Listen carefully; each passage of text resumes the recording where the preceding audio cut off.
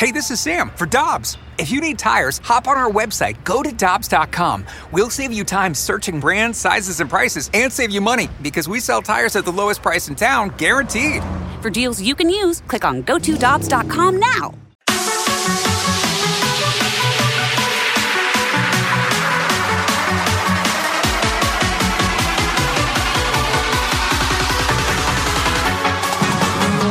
All right, I'm back. I apologize. What happened, man?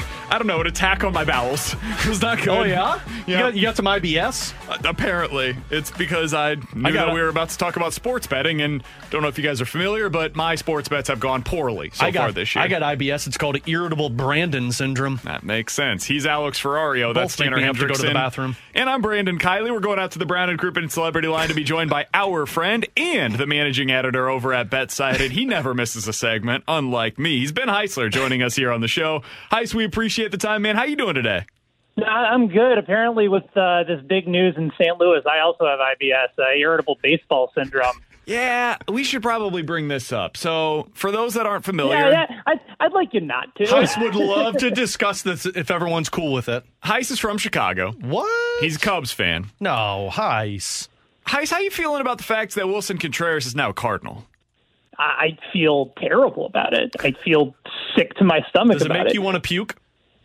Yeah, like it, 2 for 2. Probably what's caused like severe, just like aneurysms going on right now. Like I'm not focused. I'm sweating. I'm hungry. I'm not hungry. I'm thirsty. Like all these emotions. Like Wilson Contreras was my favorite Cubs ever. Like this is the dude that came up as the third string catcher behind Miguel Montero and David Ross the year the Cubs won the World Series, and then he was starting in the World Series. The guy's just, he's going to be such a good Cardinal, and it just bothers me so much. And I think the thing that really upsets me as a Cub fan is, yeah, they're spending money, and that's good. It's long overdue.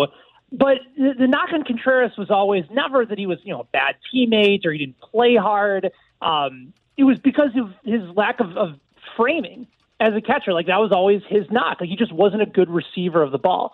I'm thinking to myself, okay, fine. Like if you really want to make that argument, that's fair. But then he goes to the Cardinals. Like, oh, that's not a team that's understanding of the way catching has evolved over time over the last 20 years. Like, what are you doing? So it's deeply upsetting, and he's just going to be one of many longtime Cub killers moving on from a team and fan base that adores Wilson Contreras. So, yes, not good. Heis, let me paint you a scenario and tell me which one makes you sicker.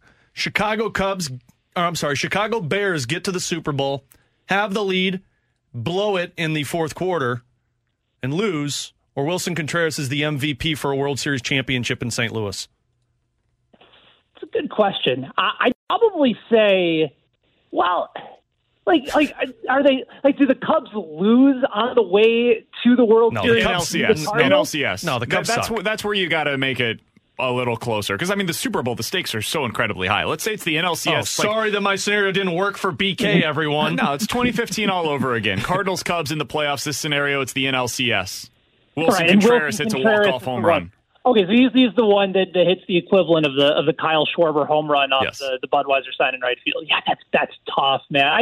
I think the Super Bowl still, just because the one time that I got a chance to see the Bears play in it was in Indianapolis against the Colts. I was at school at Indiana at the time. That was just not ideal. So now if they get there with Justin Fields, like that's just a whole new level of heartbreak that I would experience.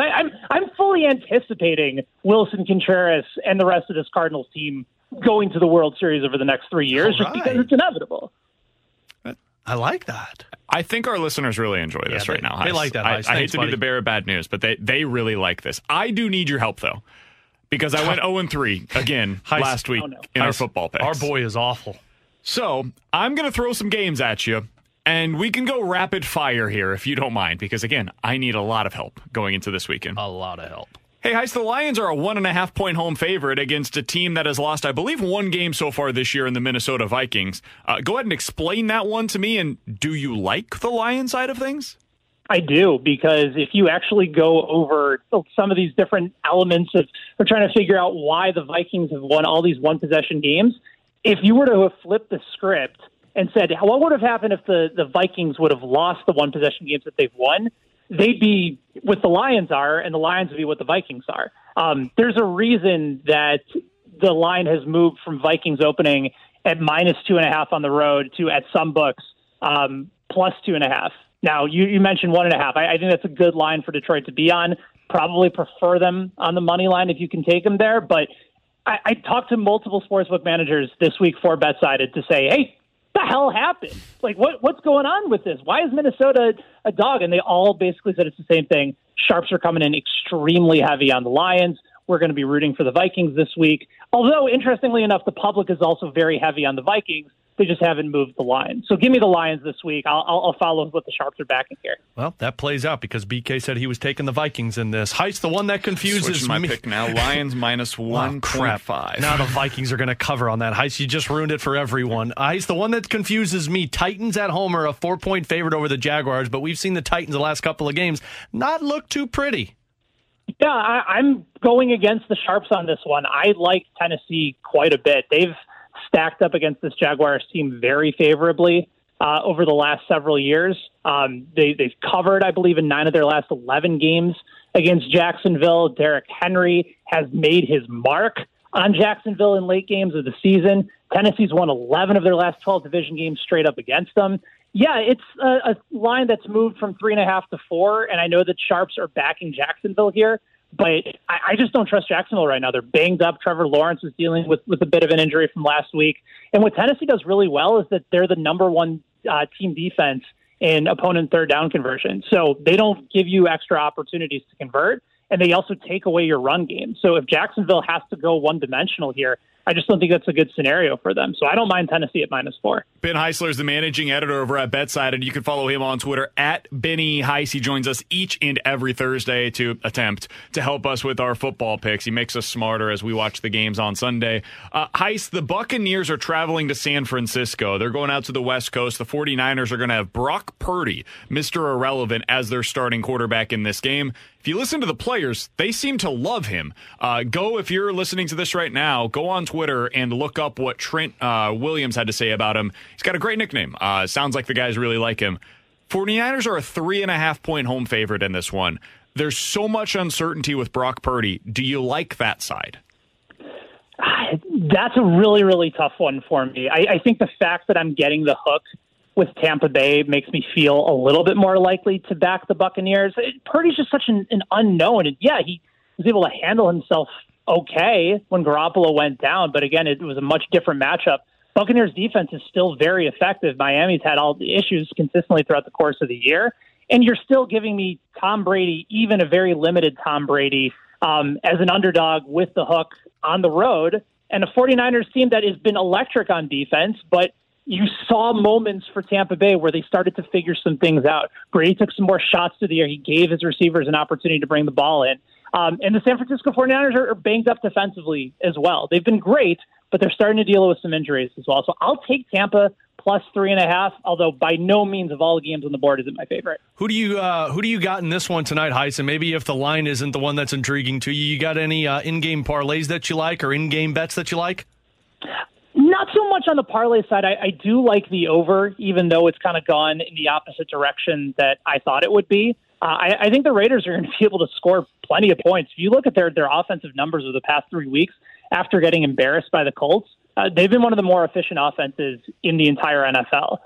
Rams are coming off of a short week, obviously, not playing well at home, gave up the lead to Seattle. They just look checked out, and now with the short turnaround, and the Raiders still having, I suppose, something to play for, knowing that a lot of their futures are at stake, I think you'll see points in this game. And conversely, the Raiders' defense is not particularly good at all. Josh Jacobs is on track to lead the NFL in rushing. So I think this will actually be a bit more of a shootout than maybe most anticipate. So I lean over here, but if I had to go with a side, it's starting to get really high towards the Raiders, and that also makes me a little bit nervous as well. I think if it gets up to 7, I think it's an almost automatic play for me to take the Rams at home. Heis, we'll get you out of here on this one. It's kind of out of the blue. You might not have an answer for me.